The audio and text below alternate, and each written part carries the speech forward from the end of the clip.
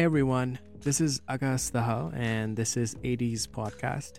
I've been wanting to do this podcast for quite some time now, and I love podcast in general. I listen to it all the time, and it's a great medium to share ideas, communicate, and I thought it'll be interesting to start my own podcast and take tips from others and not only share my ideas and experience, but also to introduce other people in my world and people that I know and talk about different aspects of life.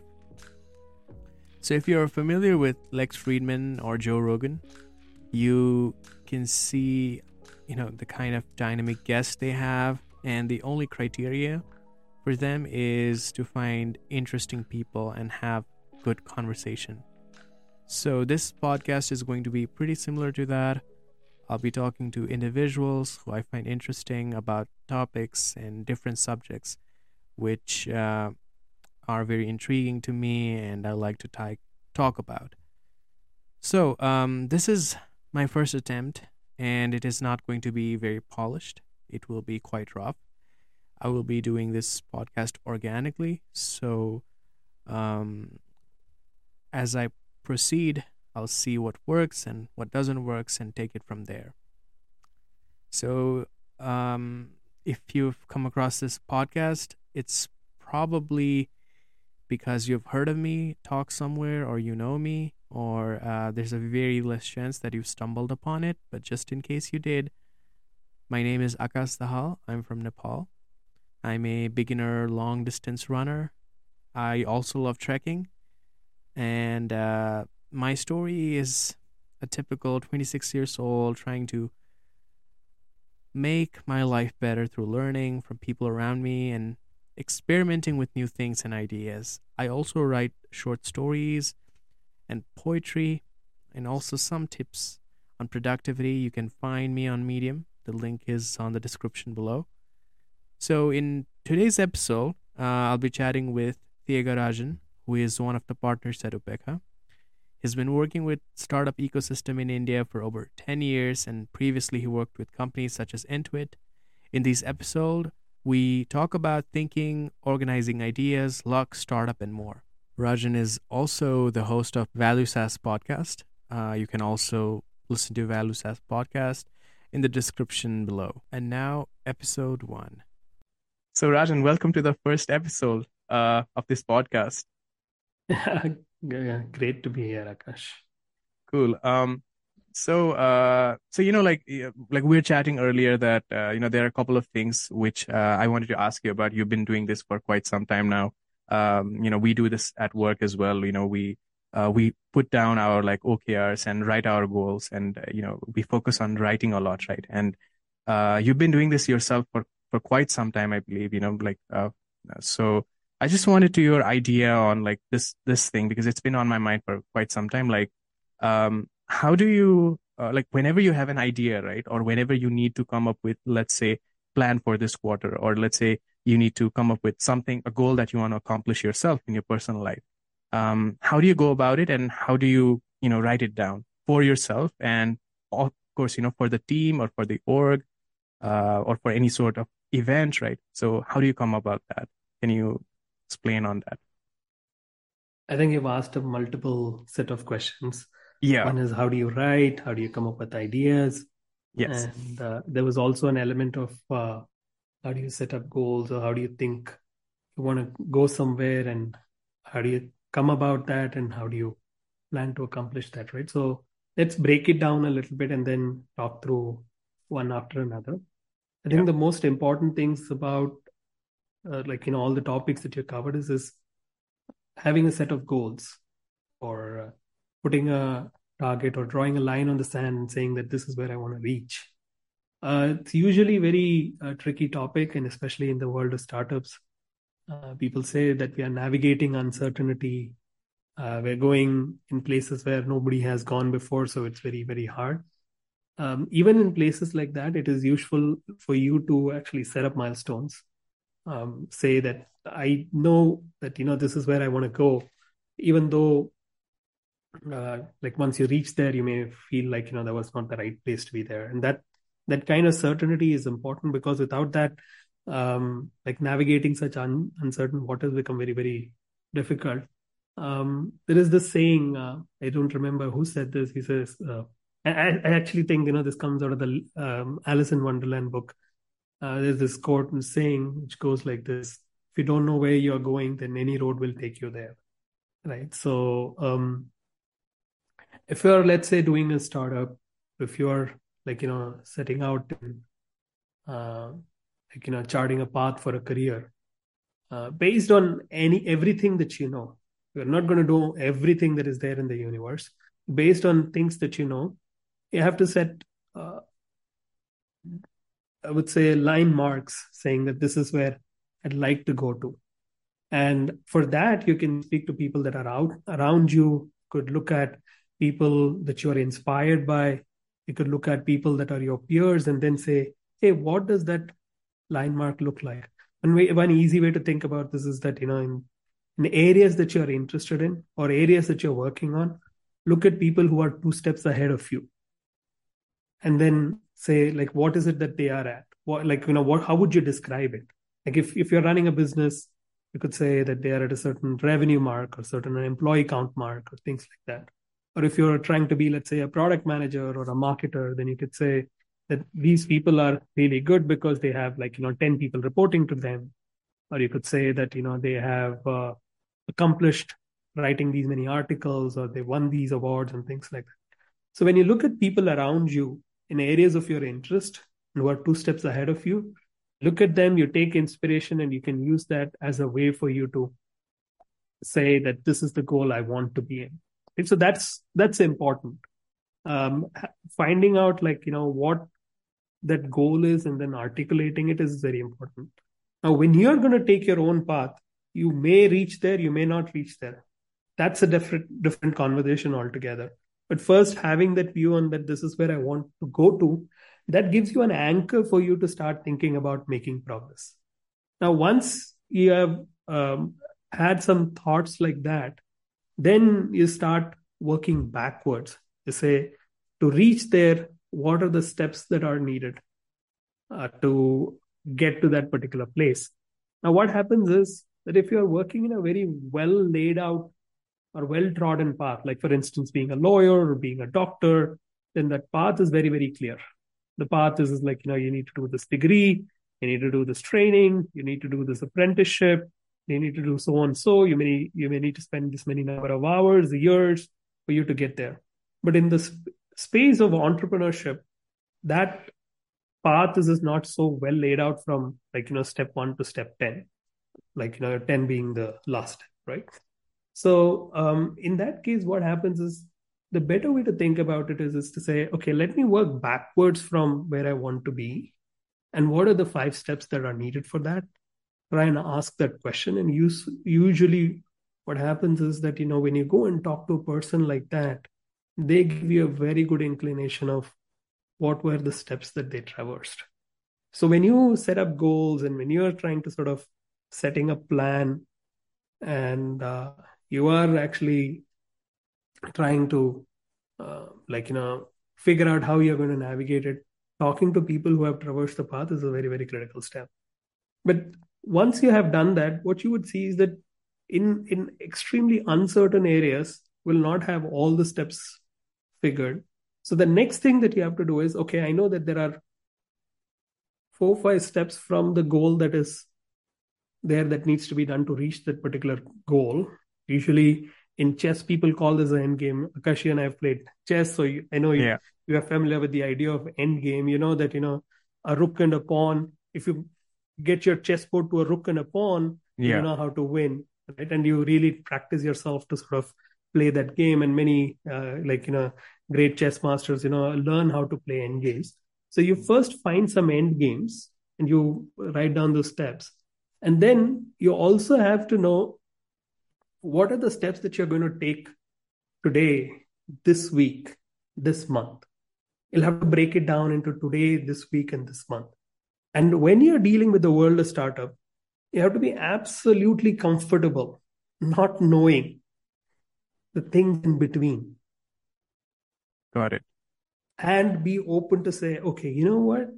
Mm. This is something that is going to evolve, and I'm going to dance along with the uncertainties as I make these 1 week, 1 month progress go forward.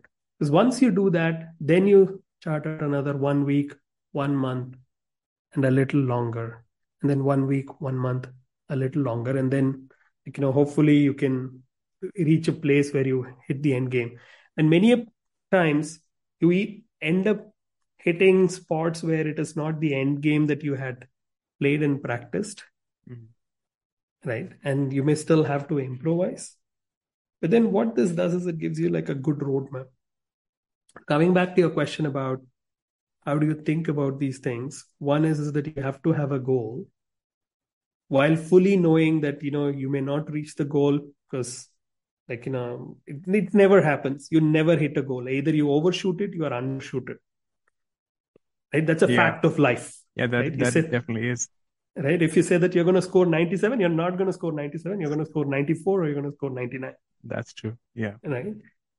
But that sets the direction.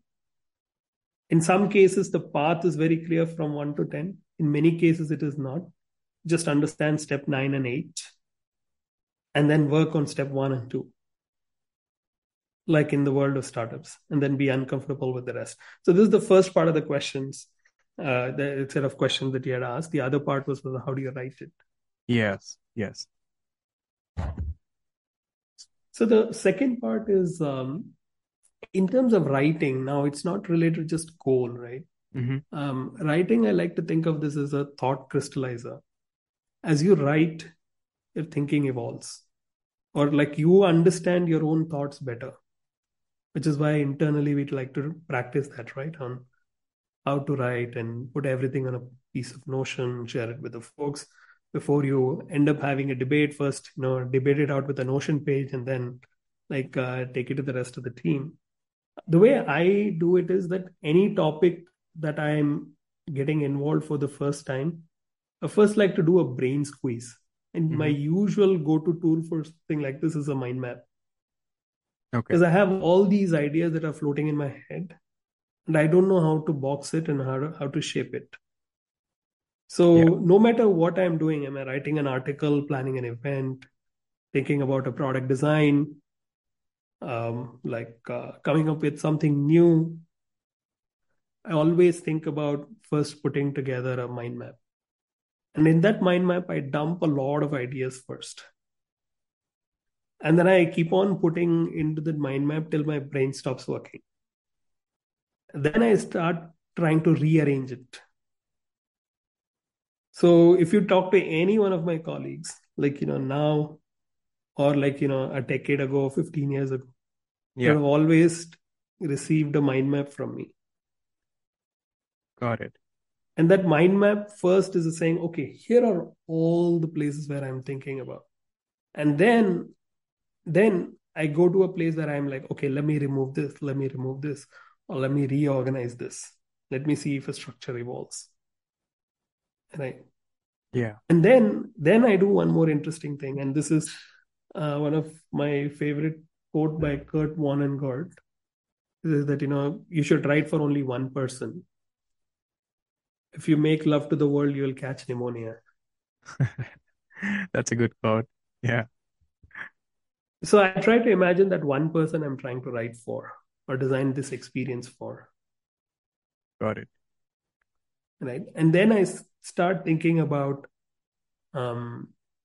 what is his level of understanding of the topic that we are currently thinking about. Mm. There is this book called The Art of Explanation by Simon Lee Lefevre. Yeah. He says that, one of the biggest issues in marketing or leadership is the lack of communication. Yeah. He's actually a video artist, I think. And he's won a lot of awards on creating these good videos explaining products and ideas and concepts. Yeah. What he says is that, a lot of people are caught by curse of knowledge. Yeah, that's true. I've always, sense this, that especially when you're building a brand or creating something, right? There's nothing as such as over communication or over creating, because you want people to know what you're doing, right? And if you shy away from that, then you're not going to be noticed. So how do you filter, like not only Twitter but in general, right? Because there's so much stuff out there, and like you said, there's I mean, we have this curse of abundance, I feel, because we have too much information, too much books, too many podcasts to listen to. So how do you stay focused, and how do you filter out the content that you need from what you don't need? Yeah, the first part that you mentioned, I would say I think about it quite differently, Okay. which is that you have to over communicate. Mm-hmm. I mean, I know, like, there is a slight difference in in the way you explained it. Yeah. The over communication that, Simon Lee Lefebvre talks about is Yeah. that think of all the knowledge that exists in the world to stand on a stairs of steps, right? Okay. From A to Z. Yeah. Complete novice is at A and complete expert is at Z, right? So when we are having conversations, we are having conversations in a way where if we have reached, let's say, the level of W, X, and Y, Yeah. then we are using terms like MCH and NBD and DRR. Yeah. Like, you and I may not even know what this maybe a medical professional knows, Yeah. right? Yeah. Right. And then we expect people on the other side to understand what it is. Right. That's true. So one of the important thing to understand from a communication perspective, from a writing perspective, is to bring your level to the level of your reader. Now, for many people, that sounds very insulting. I guess they think, oh, you're thinking that your reader is not really intelligent, and right, are you trying to dumb it down? And then for people who are like, overtly technical, come from engineering background, it's also blasphemous for them because they're not being accurate by bringing your levels down. Yeah. Right. And they have this tug of war between being approximately correct versus being like, precisely they want to be wrong. Right. So you have to understand that, when you're trying to communicate, you don't over communicate by like, I guess you meant repetition, but many people over communicate by being very accurate about it. What is important is to sort of climb a few stairs down to the level of understanding that your audience is at. Yeah. Right. And then communicate. That's absolutely true. Yes. Right. So that is very important in terms of when you're writing or when you're communicating, when you're marketing. Right. Curse of knowledge is very, very critical reason due to which marketing doesn't work, due to which communication doesn't work, due to which like a lot of leadership challenges occur. Yeah. Right. So when I'm writing, I'm always very, very, very conscious about curse of knowledge. Okay. Like in the founder sessions that we do, in the team meetings that we do, in conversations with friends, in meeting with new people, and especially when there is a shift in language, I'm like, oh shoot, like, there is going to be too much curse of knowledge here. Yeah. And especially when I'm speaking to someone who doesn't understand English or any other language that I understand, and I'm like, man, there is going to be like, severe amount of curse of knowledge that is going to go on here. Yep. Right. The other part of over communication that you're talking about is that I would say that this has not been a new problem. That has been a problem that existed forever. It just maybe the quantum may be different, much higher, given the amount of information that web throws out and things like that. Yes. But people all the time face the same issue and challenges of having a lot of information out there, a lot of messages out there, a lot of mediums out there. Yeah. right? Of course, you can argue that there were only two TV channels like 50 years ago, and there are like 2,000 now. There are That's true. like, 2,000 TV channels now, and then there are like 200,000 podcast Mm, channels now, and things like that, right? So, um, see, there is a simple rule of marketing. That is, if you don't stand out, then you don't exist, I mean, yeah, that makes sense. right? So, Yeah. if you're not remarkable, then you're invisible. Mm, I think that's a Seth Godin quote. So no matter whether you are in a 20 channel world, a 200,000 channel world, right, or a 2 million channel world, hmm. you'll have to stand out, right? But the interesting thing about the current information, like highway type of world, is that you don't have to be the number one popular channel in the world. You Mm, need to only matter to 10, 100,000, 10,000, maybe a few thousand people. Because you're not trying to do mega marketing, you're trying to do micro marketing. You're not yeah. trying to use a megaphone, you're trying to use a microphone, Mm, that's true. right? So, as long as for the audience to who you care to go after, Yeah. and within that audience, if you are able to stand remarkably different,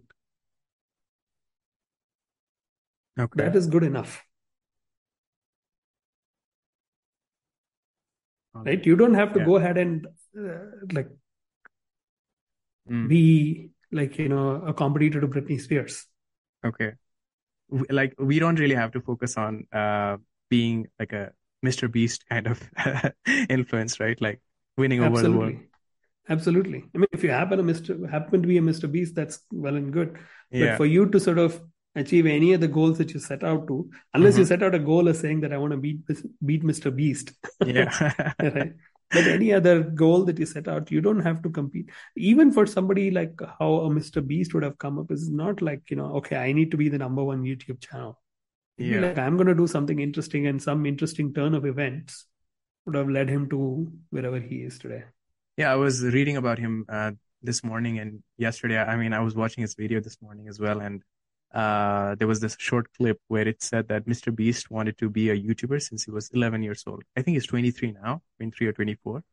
And he's been doing YouTube for well over 10 years, and um, his entire life he's just been consuming YouTube, right? Like from the morning to the time he sleeps. And there was this another clip where he showed his room, right? And there was his bed where he ate, right?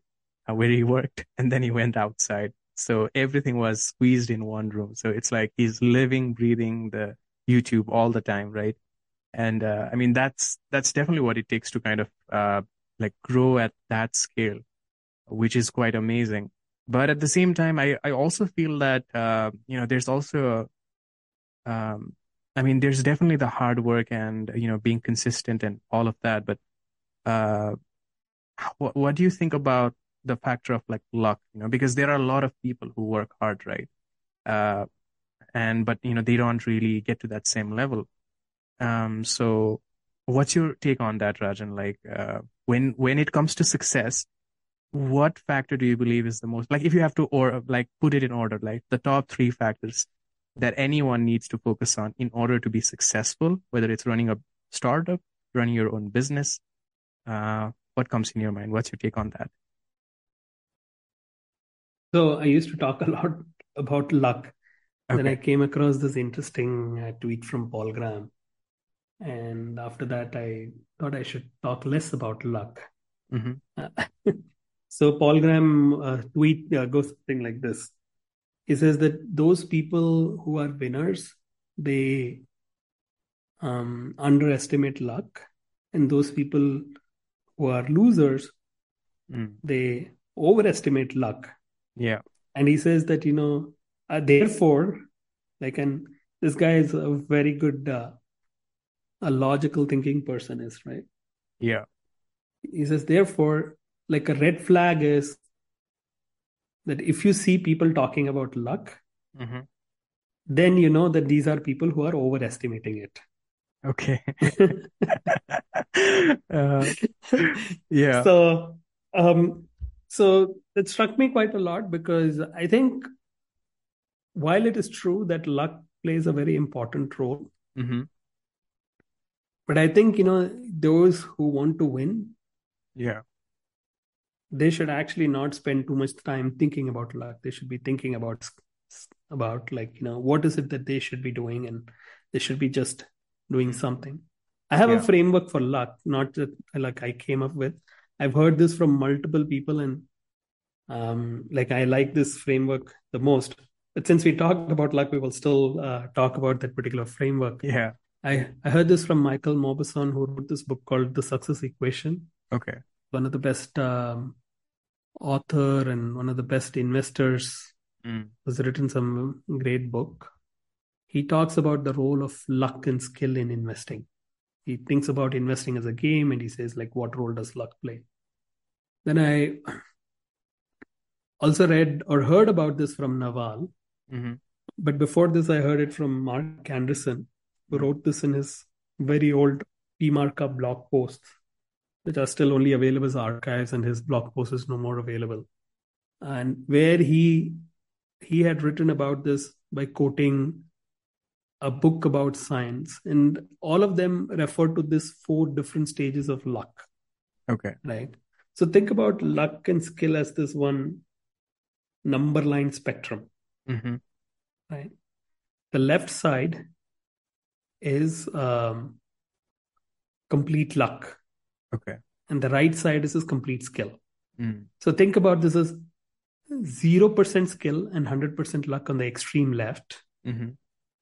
and 100% skill and 0% luck on the extreme right. Right. So as you move along this number line, Yeah. the percentage of luck decreases and the percentage of skill increases. Okay. Right. And what Michael Mauboussin tried to do is to take a lot of the games in life, soccer, chess, investing, poker, becoming a doctor, Mm. right? Or becoming an angel investor, becoming a VC, in this spectrum. Okay. And he said, like, look, which are the games? Like, um, can you win at poker if you want to? Like, is it completely luck or is it skill? Right? Can you Mm. win at roulette? Right? Is it completely luck or is it completely skill? Can you win at beating the stock market? Is it completely luck or completely skill? Can you become a founder who will build $1 billion market cap company, revenue company, completely luck or completely skill? Yeah. Can you do an angel investment and be the best and all time highest angel investor ever? Mm-hmm. Completely luck or skill?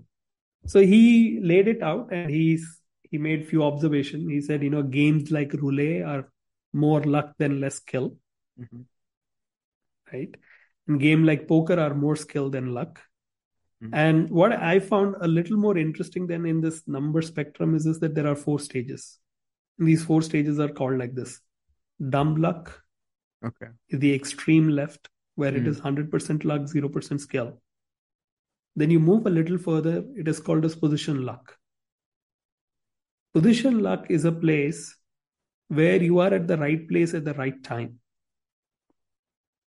right? Correct. Dumb luck is a place where, like, you won a lottery, or even the ovarian lottery that you win, right? I mean, like, who are Mm-hmm. you born to? If Yeah. you're born in the richest family in the world, then, like, you just won the ovarian lottery, Yeah. right? Yeah. So that is dumb luck, right? Or you had this great inheritance from like a distant unknown relative, Mm. right? That you never knew existed, but then you inherited $1 billion. Yeah. That is dumb luck. Mm. And when you move a little further, then it becomes position luck. Okay.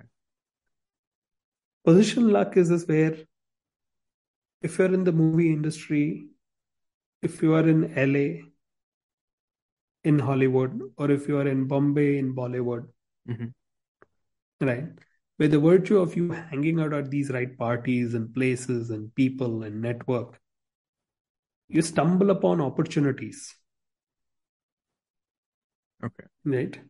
Which can create insane amount of good fortune for you, Yeah. right? So that is position luck. So if you're in the tech industry, being in Bangalore Mm. or in Silicon Valley, is this position luck? That makes sense. Right. Many people would argue saying, no, no, this is not true. This is another new town that is emerging, and that's the new next tech hub and things like that. But then, you're not trying to argue whether, whether Texas will become more lucky than California, or Yeah. when it happens. Of course, all the smart people should gravitate towards that. You're not trying Mm. to make Texas a better place than California. You're just Mm. trying to recognize which is more luckier today, right? So that is position luck. Yeah. The next step is called as judgment luck, right? So the judgment luck is something where it says that, look, you knew dumb luck, and then there is position luck. But you having spent so much time that you have developed an intuition or some sort of judgment to say, hey, which things will become more lucky? Mm. Like if you've met so many people, you've engaged with so many different networks that you have a good sense of which movie director to work with, which actor to cast, which producer to not work with, so that your next project is very successful. Making that judgment Okay. makes you more lucky, Mm. right? But the last place, this is called as crazy luck or 100% skill. Mm-hmm. This is like you are so good at what you're doing Mm-hmm. that dumb luck finds you. This is where I love an example from Naval, where he says a crazy luck is something like where, let's say you're a deep sea diver, Mm-hmm. and then there are some places in the ocean where only you and you alone can dive. Okay. It's so dangerous, but you have somehow developed that skill because you've been doing that for hobby or fun for so long. And everybody around you, when people come to reference questions for them, they'll always point to you because they think that you're the best at this particular field. Yeah. When you become so skillful, Mm-hmm. then if some guy strikes dumb luck, like he finds a pirate ship somewhere in the ocean bed, Yeah. he's going to come calling you Yeah. because you have that skill. Mm-hmm. You have that crazy luck now. Mm. Yeah, that makes a lot of sense.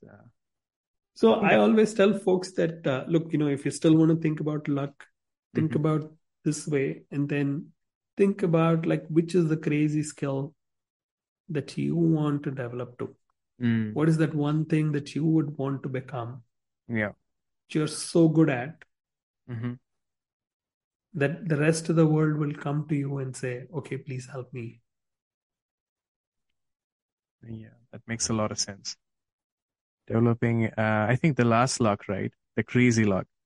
Um, I think that's very much possible in the world that we live in today with all the access to information and all kind of skills and technology, right? Which we can learn. So I think, and I remember like a couple of months back, I was listening to Naval and he was saying something about like how these creative peoples, like creativity is going to be the job, like any sort of creative act, that kind of job is going to take over the world once everything is like automated. So yeah, I mean, it's an interesting concept to think about. I have one more question for you, Rajan. I wanted to like ask this to you earlier.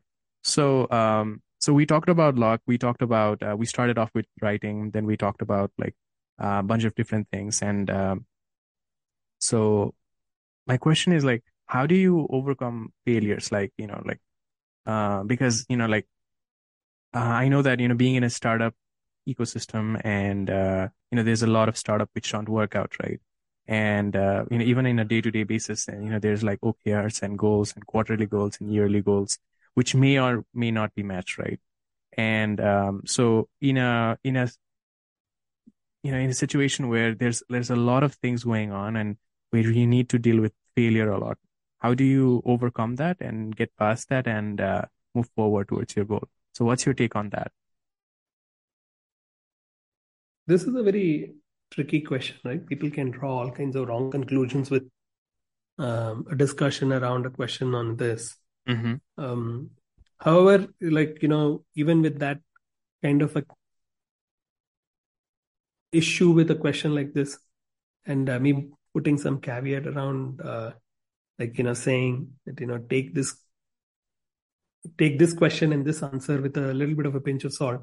I'll Okay. say the following, and many founders, when I say this to them, they get horrified. Mm-hmm. I think, the question about failure, if you think about it, if you don't attach too much ego to it, Mm-hmm. then there is no pain to it, Mm. right? And you start thinking about it as more from a perspective of, oh yeah, there was a lesson. Let me move forward. Now, if the failure was catastrophous, Yeah. then it is difficult to not put the ego aside, Yeah. right? Which means that, you should not be doing, which is why we talk about it through effectuation in most of our sessions, right? That, Yeah. when you're experimenting, think about the downside or think about the upside, Mm-hmm. right? Think about, how can you cap the downside of the experiments that you're doing, so that, if even if it didn't work, you'll think about it and say, oh, you know what, I gained from the experience and I kind of moved on. But what happens is, now the reverse happens, right? People are deified to the level where some big success happens, then everybody celebrates the founders, turns them into god. Mm. And when that success doesn't happen, then the god doesn't get his fans, and then the god goes into depression, Yeah. right? So And that happens quite a lot. Yeah. Not right, only in so startups, but I think pretty much everything. So yeah. so when I tell founders that, look, when you had a big success, give yourself a pat on the shoulder Mm. and then say, oh yeah, great things happened, but maybe there were powers greater than myself, they aligned, and therefore these things happened.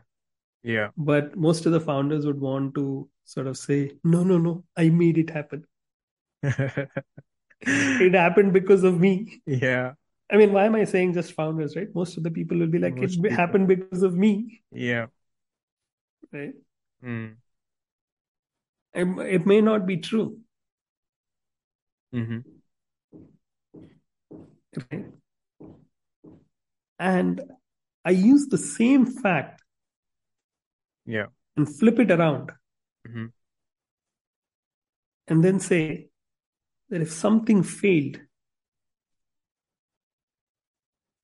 that is also may not be because of you. Yeah. Because you were so hell bent on attributing success Mm-hmm. in so many other cases of, or so many other spheres of life, where Mm. something good happened and you said, it happened because of me, Mm. and something good did not happen, then, you get depressed saying that, this did not happen because of me. Yeah. And the root of both of them is attaching ego. Mm. Attachment brings a lot of pain, I'm not suffering. saying, I'm not trying to become philosophical about it. If of course that is true, that, a lot of attachment brings a lot of pain. Yeah. I mean, no one can deny that philosophy. However, what I'm saying is that, if you tend to attach yourself too much closely to the successes that you bring, Mm-hmm. then the failures that happen to you will hurt more. If Mm. you're modest about the success that comes to you, Yeah. you'll not feel very painful about the failures that you go through. That makes sense. So it's like if you have a goal, right? You should not be attached to the goal, but at the same time give your 100% to achieve that. Is that what you're saying? Yeah. And funny that, it all comes down to, many things that our forefathers have said, our scriptures have said, right? Yeah. You only I was have thinking the stake to same the, thing. you have Yeah. only stake to the work that you do. You have no Yeah. stake to the outcomes, Yeah, right? exactly. Said in Gita. Yeah, exactly. That's what I was thinking. I mean, that is absolutely true though, but very difficult to do, right? Because most of the time when you're focusing on something and trying to achieve something, you definitely start to get attached to that, the outcome. And half of the time, people don't even start something because they are afraid that they might fail and it might really hurt them. Because if they put a lot of effort, they're going to be attached to that. So that's a very interesting way to look at it. So, like whenever you start something, Rajan, do you always, how do you like look at it, things? You're like, even if things don't work out, I'm going to do my 100%. But even if it doesn't work out, it's okay. Like you go in things with that mindset, or how does that work for you? So from a very practical perspective, always asking the question of like, what's the that can happen? Mm-hmm. And then if you have thought through that, like Yeah. we teach this to other founders, but I mean, we are having the internal discussion when I'm having discussions with Prasanna, Shekhar, Tanuka, others in the team. They're constantly asking ourselves this question, like what can go wrong? Right? For Mm. instance, right now, like what can go wrong? Like a lot of action that we are taking, our reputation can go wrong, right? If Mm. we did one thing or the other. So we Yeah. are thoughtful about it, and then we ensure that we are not taking like huge reputational risks, right? Yeah. When we started out, there were very few reputational risks also, but right now we have like reputational risks. But different people will have different risks. They may lose a lot of money, they may lose a lot of like network or other things, right? So in decision making, always think about downside risks. But the Mm. question about like, when I get started and see, if I believe that I have to do something, then I'm fundamentally driven by, there is this book by an author called Daniel Pink. He says Okay. most of the folks are driven by one of the three things: purpose, autonomy, and mastery. Mm-hmm. Right. So for me, I'm driven a lot by mastery. If I'm trying to do something, I want to do it as best as I could. I'm not Okay. trying to like burn myself to say I'm the best in the world, because that again is going to create a lot of unnecessary boiling of myself. Mm. I'm saying that, look, I want to be the best version of myself doing that. Right. Mm. So I'm driven lot by mastery. So if I'm trying to do something, I know that I'm oriented towards a certain goal or a direction. Ask people around me and say, hey, tell me which way I should be headed. And Mm-hmm. many a times I've been very clear that this is where I want to go to. And then like midway I have changed paths. Mm. Or like once I have reached the destination, I'm like, okay, this is not where I wanted to be in the first place. Yeah. And then I change again. Mm-hmm. But then when I'm going there, I'm giving my 101% because I'm trying to sort of live by the mastery that I'm driven by.